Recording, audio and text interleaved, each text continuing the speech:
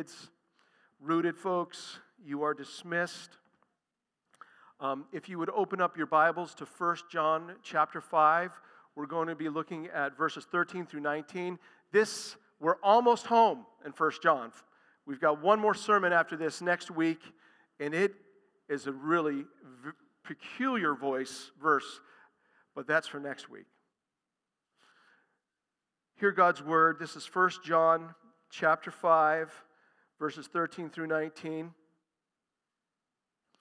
May God bless the reading and the hearing of his word. I write these things to you who believe in the name of the Son of God, that you may know that you have eternal life. And this is the confidence that we have toward him, that if we ask anything according to his will, he hears us. And if we know that he hears us in whatever we ask, we know that we have the request that we have asked of him. If anyone sees his brother committing a sin not leading to death, he shall ask, and God will give him life to those who commit sins that do not lead to death. There is sin that leads to death. I do not say that one should pray for that. All wrongdoing is sin, but there is sin that does not lead to death. We know that everyone who's been born of God does not keep on sinning, but he who was born of God protects him, and the evil one does not touch him. We know that we are from God, and the whole world is in the power of the evil one. May God bless the reading and hearing of his word. Imagine you go to Stein's Garden Center because you've got a green thumb. You walk out with a little baby hosta. Hostas are kind of broad-leafed ground cover for gardens and yards. You bring that hosta back. You plant it right where you want it, but unbeknownst to you, that soil which you planted your little baby hosta in is toxic. And it's not just a lack of nutrients and a lack of water. Someone spilled 50 gallons of formaldehyde on it 3 years before you didn't know about it. Nothing grows there. So over the course of a couple days, you're looking out on your little hosta that you've just planted, and you watch its leaves turn a pale, sickly yellow. They shrivel and wilt. You watch your hosta languish because it's been planted in toxic soil. There are Christians born of God, genuine, languishing, because they've planted themselves in the toxic soil of the world. Thinking that the world gives life, they languish. Do you have a line of sight on a brother or sister in Christ who is languishing in sin? Maybe their obedience to Jesus, their belief in Jesus is turning a pale yellow. Their obedience to God's commandments are shriveling. Their love for other Christians is wilting. Maybe you're hearing this and you're thinking, I'm languishing. That's me. Well, this morning, the claim of this passage, 4 words: pray boldly, pray lovingly. Pray boldly, pray lovingly. John's closing out his letter here, urging Christians to pray boldly and lovingly for languishing brothers and sisters in the Lord. And he does so by urging us with 4 truths that embolden your prayer life. And so that is the outline. I know there's a lot of blanks on your outline. It might be overwhelming. Some of you love to fill out blanks. I'm glad for that. But let's look at this first truth to embolden your prayer life. 1, be assured of eternal life. We see that in verse 13. I write these things to you who believe in the name of the Son of God, that you may know that you have eternal life. When John writes, I write these things, you know what he's talking about? He's talking about the first 4.5 chapters of 1 John. All of that he's written. I've written you all of these things to you who believe in the name of the Son of God, that you may know, be confident of, assured of your eternal life. And all throughout 1 John, he's been rolling through these 3 tests. Remember? The doctrine test, the belief test. Do you believe that Jesus is totally God, totally man, who came in love to die for your sins so that you could live for him? That's the belief test. And then there's the obedience test, trusting and obeying all of God's commands because they're not burdensome, they're joy. And then there's the final love test. Are you laying down your life for other blood-bought brothers and sisters in Christ, regardless of whether they're like you or unlike you? These are the things that John has been writing about. This little kind of purpose clause, that you may know that you have eternal life, that sentence could summarize the entire book of 1 John. It's all here to assure those born of God that they have eternal life. And remember, this belief, obedience, love, it is a package deal. When you're born of God and you're granted eternal life, all by God's grace, it's not like you have belief without obedience and love. It's all together. It's the fruit of eternal life. Come home. And I just want to remind you of one other thing. When John is writing about eternal life, he's writing about something that Christians have now. It's not just a promise that we're looking forward to. It's a reality that we are to experience now. And so for a Christian, eternal life doesn't begin when you breathe your last breath. Eternal life begins when you breathe out your first, Jesus is my Lord. The moment of your regeneration and conversion. This is life in the Son. I have an older brother, friend, a Christian brother, who chronically struggles with his assurance.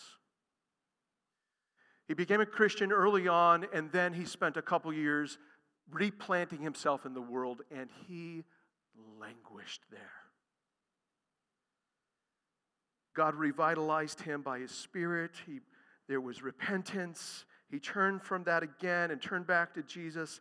But ever since, he has these long shadows cast from that time period that make him question whether he belongs to Jesus or not. And so do you know what I regularly do with our brother? I say, brother, do you believe that Jesus is totally God and totally man, who came in the flesh in love for you to die for you so that you could live for him? Do you believe that? Yeah, I believe it. I waver, but I believe it. Brother, are you seeking to actively obey all that God has commanded you? I'm trying. I fail, but I'm trying. Brother, are you seeking to love your brothers and sisters as Jesus loved you, as he laid down his life for you? I'm trying, but I regularly fail. When we can move one another onto what Christ has done for us, that's where assurance is. His finished work. These tests of belief and obedience and love, they're the definitive evidence. They're the fruit of eternal life having really taken root in you. Now, you may be thinking right now, Mike, it sounds like this is a sermon on assurance. I thought you were talking about prayer. This is about prayer. And here's why. In order to pray with boldness, brothers and sisters, you must first be assured of God's love for you. In order for you to pray boldly, you must be assured of eternal life. So how's your prayer life? Well, if your prayer life is more like a prayer desert than a prayer jungle, maybe it's because you've been languishing under fear instead of flourishing in the rich soil of God's love. God's love makes for nutrient-rich soil for a vibrant prayer life. So to pray boldly, to pray lovingly, you first need to be assured of eternal life. Second, the second truth to embolden your prayer life. Be bold in asking your Father. Be bold in asking your Father. This is in verses 14 and 15. And this is the confidence. You see that word confidence in the ESV? Great word. Freedom from fear. No fear.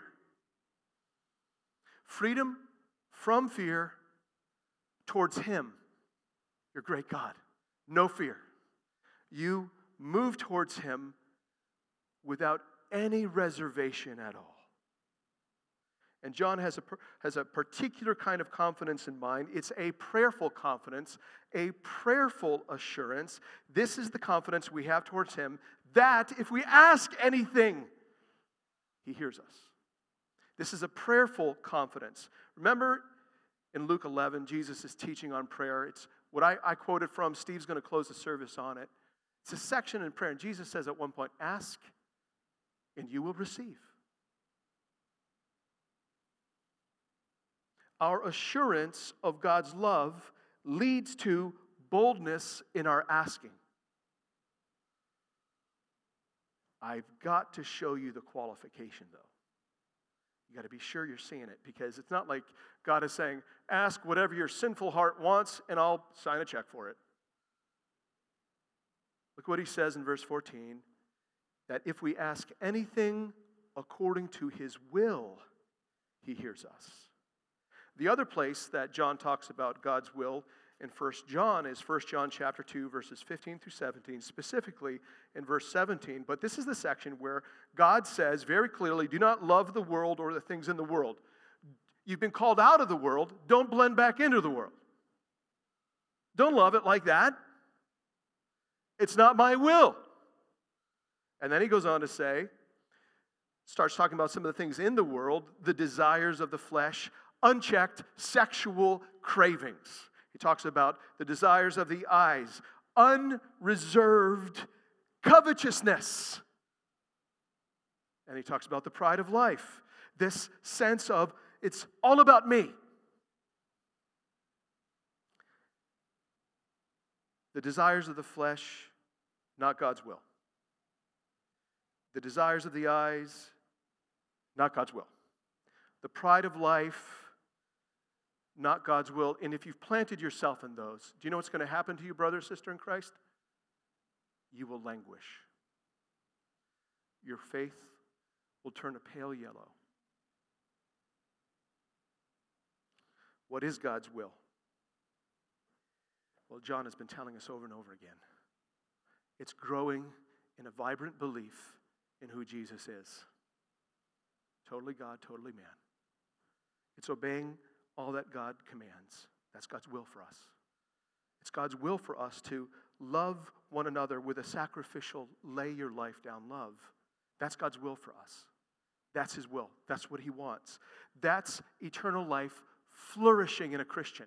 When we obey Jesus more and more, love Jesus, own more and more, and believe Jesus again and again with deeper resolve.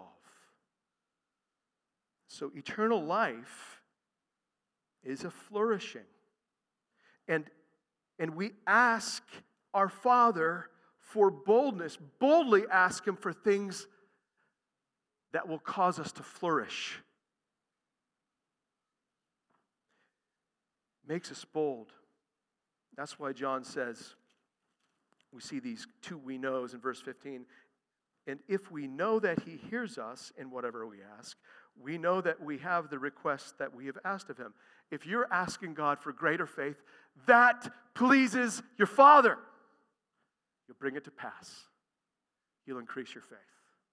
If you're praying, asking for greater obedience to more of God's commands, that delights your Father. He's like, I love you, I'm loaded, I'll give it to you. If you want to grow in love, that's right up God's alley. Ask for these things. And when you ask, you can be assured He's going to give it. When our God, when it comes to asking requests of our Father, He is no miser. When I was a young dad, we'd bring our kids to Chuck E. Cheese because that was a high-end roller. We'd get in there. You have different packages you can buy. We had to do the 30 token package. This is before Mary was with us. We had 3 kids, which meant each of my kids get 10 tokens each, which means they get 2.5 arcade games. That's it. And then Steve Salvati, my dad, takes all of us to Funway Amusement Center in Batavia, Illinois, with this huge, huge arcade setup. He says to my children, go have fun. Here's some tokens. And then one of my children was like, well, what happens when we run out? My dad reaches into his pockets, pulls out like hundreds of tokens, and he says, I'm loaded.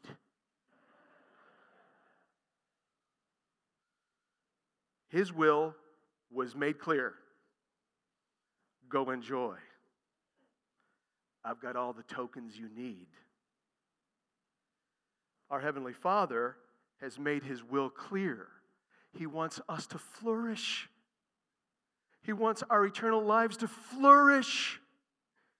So He says, ask me, and I will give you what you need to flourish. He's no miser. He gives the Holy Spirit to those who ask. He gives the Holy Spirit so we flourish in our faith in Jesus. He gives the Holy Spirit so we flourish in our obedience to Jesus. And He gives us the Holy Spirit so that we flourish in our love for one another, because it gets challenged. Our Heavenly Father is no miser. He gives in superabundance. He's a life giver. He gives according to His will. So knowing that your Heavenly Father loves you like that, and He is loaded with life, what's keeping you from asking Him? What's keeping you from boldly going to Him? That night, my kids went back to my dad again and again with boldness. Can I have more tokens? They knew he got it. He knew he was loaded, and he loved them. We go to our Heavenly Father with confidence, boldness. He's not going to say, maybe a little bit for, obedience. I'm going to lavish you with the life you need.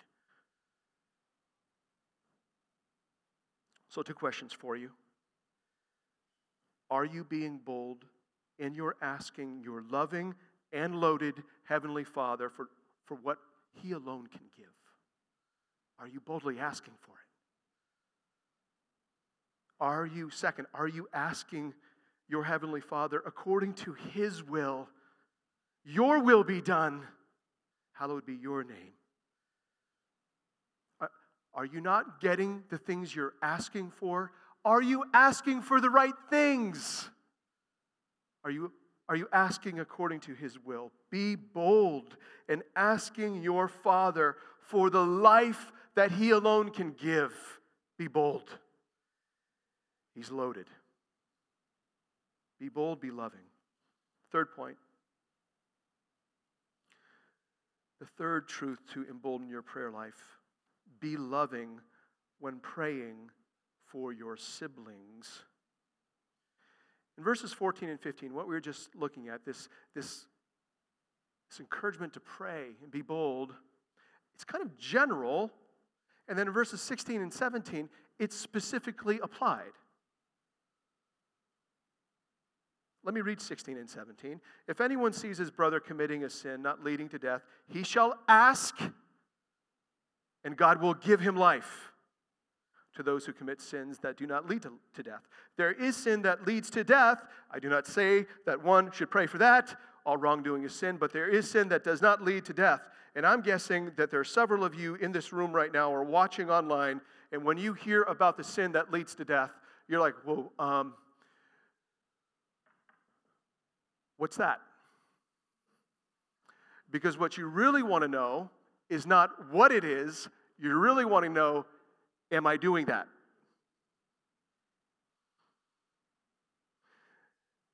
Remember, 1 John 4:19, perfect love casts out fear. And don't forget, this is about praying. So what is meant by death here? If you notice in verse 16 and 17, that word death shows up 4 times. Whenever you see a word that's repeated like that, it's carrying some emphasis. So we got to ask the question, well, what does John mean by death? Is he talking about physical death? Is he talking about eternal death? So that's where we step out and say, well, what is the context all about? What can we learn about this word from the context of 1 John? And the word death doesn't show up super frequently, but you know what word does? The opposite of death, which is life. And what kind of life shows up very frequently in 1 John? Eternal life. Last week, I gave you a tour de life in 1 John. I showed you that Jesus in 1 John 1:2, he is the life manifest. He is the eternal life carnate. He is life that John and the apostles, they heard and they touched and they saw. We learned in Chapter 2, verse 25, that in Jesus is the promise of eternal life. We learned in 3:14 that we know that we have passed out of death into life because we love the brothers. In 4:9, in this, the love of God was made manifest among us, that God sent His only Son into the world so that we might live through Him. What kind of life? Well, let's look at 1 John 5. Last week, verse 11 and 12. And this is the testimony that God gave us eternal life. And this life is in His Son. Whoever has the Son has the life, eternal life. And whoever does not have the Son of God does not have life, which is a way of negative. You make the life negative, and what you're actually talking about is death. And so what's implied in verse 12 is made explicit in verse 16 and 17. It's got to be eternal death. Which I'm thinking now, you're really wondering, well, what is the sin that leads to eternal death, and am I committing it? The stakes are high, aren't they? The key, thank you, Bob Yarborough, Colin Cruz, for your help this week. The key to understanding this is one word in verse 16. It's the word brother. If any Christian sees his Christian brother or sister committing a sin, literally sinning sin, not leading to death, he shall ask and God will give him life. To those who commit sins that do not lead to death. The best way to understand it, it's not what is the sin, it's who's doing the sinning. John is referencing in verse 16 a Christian who is sinning. One born of God. We already know that's very possible, not just from our experiences, but from the fact that if we confess our sins, He's faithful and just to forgive our sins and cleanse us from all unrighteousness. We know it from the fact in 1 John chapter 2, verses 1 and 2, my little children, I'm writing these things to you so that you may not sin, but if anyone does sin, and we sin, we have an advocate with the Father, Jesus Christ the righteous, our protector. He is the propitiation for our sins, and not for ours only, but also for the sins of the whole world. So here's how to understand this. Verse 16, the sin that does not lead to death, it's who's doing the sin. It's one born of God. Of course it's not going to lead to death, because that sin has been propitiated by Jesus. So what then is the sin that leads to death? If the logic follows, It's who is doing that sinning. Anyone not born of God. Those who are card-carrying members of the world. And if you're a Christian, you used to be in that club. So what does John mean then at the end of verse 16 when he says, there is sin that leads to death? I do not say that one should pray for that. We hear that and we're like, oh, is the Apostle John telling me I cannot pray for my non-Christian child? Is that what he's saying? Well, we know that's not what he's saying, because the Apostle Paul in Romans 10:1 says, in terms of his unbelieving Jewish friends, it's his heart's desire in prayer that they would be saved. So what is he getting at? What is this advice that he's giving? Well, again, a little historical context is helpful. If you flip back to 1 John 2:19, we're reminded of this. There was a group. They went out from us, but they were not of us, for if they had been of us, they would have continued with us. But they went out that it might become plain that they all are not of us. There was a group of people in first century Ephesus that rejected Jesus as totally God, totally man, that they didn't think obedience was necessary, that they didn't think that they had to love one another sacrificially, and they left the church. So they had professed Jesus at one point and then walked away. I think that's who John is talking about. There is sin that does lead to death. I do not say that one should pray for that. And by the way, he's not forbidding it either. But what you need to see is that 3 times he talks about there is sin that does not lead to death. Brothers and sisters in Christ, your sin does not lead to death because Jesus has propitiated it. He's delivered you from it. He paid it all. He bore the wrath intended for you. In verse 17, John comes back and says, all wrongdoing is sin. We all know that the wages of sin is death, Romans 3:23. And then he says, but there is sin that does not lead to death for those who have received eternal life.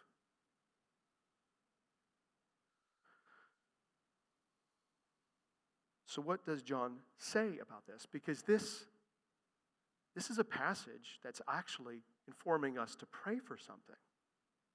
What is he saying? Well, in verse 16 he says, for your brothers, your languishing siblings who've planted themselves in the world, who are feeding the desires of the flesh, who are feeding the desires of the eyes, who are feeding the pride of life, here's what you do. You ask for them. You pray for them. When you see them, not when you're on some kind of suspicious stakeout of your brother, not when you hear something through the gossip mill, but when you see it.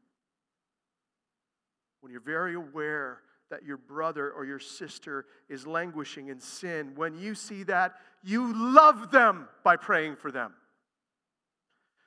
And we know what you're praying for in light of what God promises to give. He promises to give life to that brother or sister. And just to clarify here, God is not saying, okay, when your brother or sister languishing in sin, they've lost their salvation, so now ask God and He will resave them. That's not what's being said, because He refers to them as brothers. These are believers. This is you and me. God says, ask for them. Call on me, the giver of the Holy Spirit, the life giver. He's loaded. He loves us. And He promises to give them life. I believe this is a revitalizing life. This is a stirring up of one eternal life by the Holy Spirit that leads to repentance and faith. It results in replanting of oneself in gospel-rich soils of God's love. This kind of praying for one another is not pharisaical. Catch him, God. It's loving. Oh, God, help him. Help her. If you're seeing a brother and sister in Christ, their belief turning a pale, sickly yellow, if you're seeing a brother and sister in Christ whose obedience is shriveling because they think God's commandments are a burden now, if you see a brother and sister whose love is withering due to some kind of selfishness, you pray for them. God, give them Holy Spirit life. Revive them, restore them, help them. Do you have a line of sight on a brother or sister who is languishing in their sin? Love them by praying for them. Are you languishing in your sin? Call out to the life giver.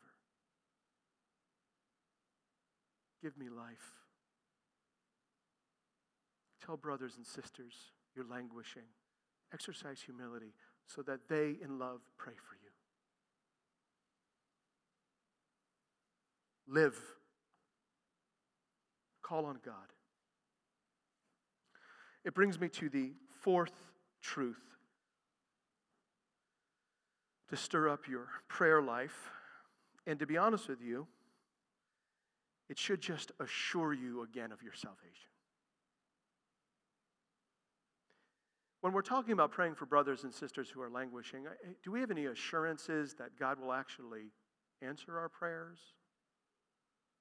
Well, there is exactly that in verses 18 and 19. We know that everyone who's been born of God does not keep on sinning, but he who was born of God protects him. And the evil one does not touch him, can't touch this. We know that we are from God and the whole world lies in the power of the evil one. Our assurance in God's turning brothers and sisters from their sin is not in our praying. It's not in a brother's or sister's ability to repent. It's in Jesus, the keeper of his own. Be assured of his keeping.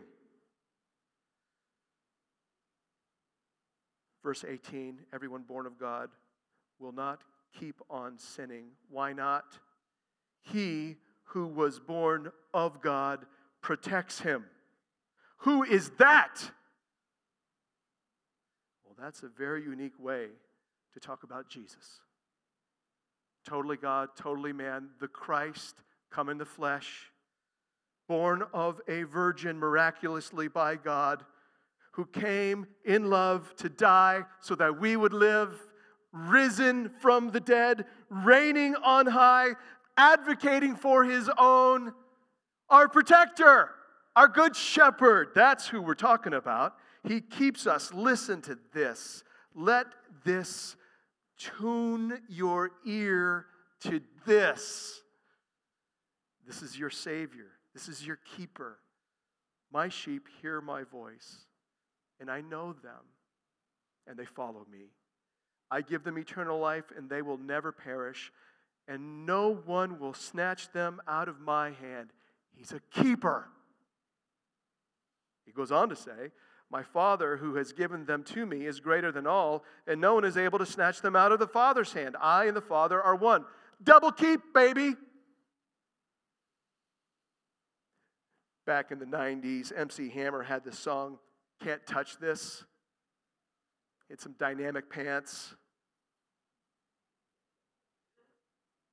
But it's as if Jesus speaks over you to the world and the devil. Can't touch this. Doesn't belong to you. He or she is mine.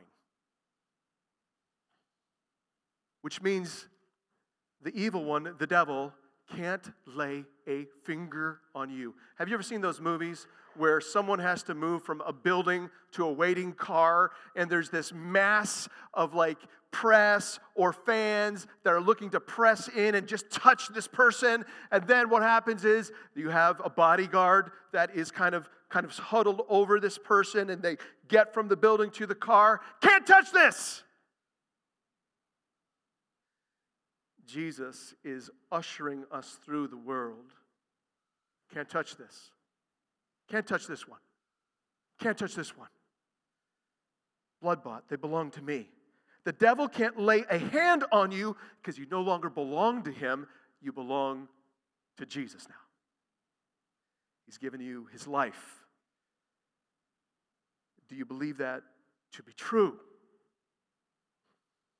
That you and me, our brothers and sisters, are being kept by Jesus himself. Do you believe that? It's right here. He's keeping you, protecting you. We know that we are from God and that he is keeping us. That should assure you, and that should put some boldness in your praying. Jesus, keep him. Protect him. Don't let the evil one touch him. Pray. In verse 19, we have this division of all humanity into two groups. We know that we are from God. Those are the ones born of God. Those are the ones who have eternal life, the Spirit living in them, and they are flourishing. They are believing, obeying, and loving. On the other side of the great continental eternal divide is the world. And the whole world lies in the power of the evil one. All of unregenerate humanity, in organized disobedience to God, languishing under the power of the evil one. Languishing in their sin that leads to death. Languishing in their hopeless despair in darkness. But let me just remind you of chapter 5, verses 4 and 5. It's right there. Look at it. For everyone who's been born of God overcomes the world. And this is the victory that overcomes the world, our faith. Who is it that overcomes the world except the one who believes that Jesus is the Son of God? And the reason why we can overcome the world is because our Savior overcame the world and overcame the devil himself. Kicked him to the curb. Is Jesus able to keep his own? Oh yeah. He's able to keep his own all the way to the end. And he will. We pray for one another in full confidence in Jesus' ability to keep us. Can't touch this. Can't touch this. Brothers and sisters, pray boldly. Pray lovingly. In light of your assurance of eternal life, in light of bold asking of your Father, he's loaded. Love when you pray for your siblings. Pray for life.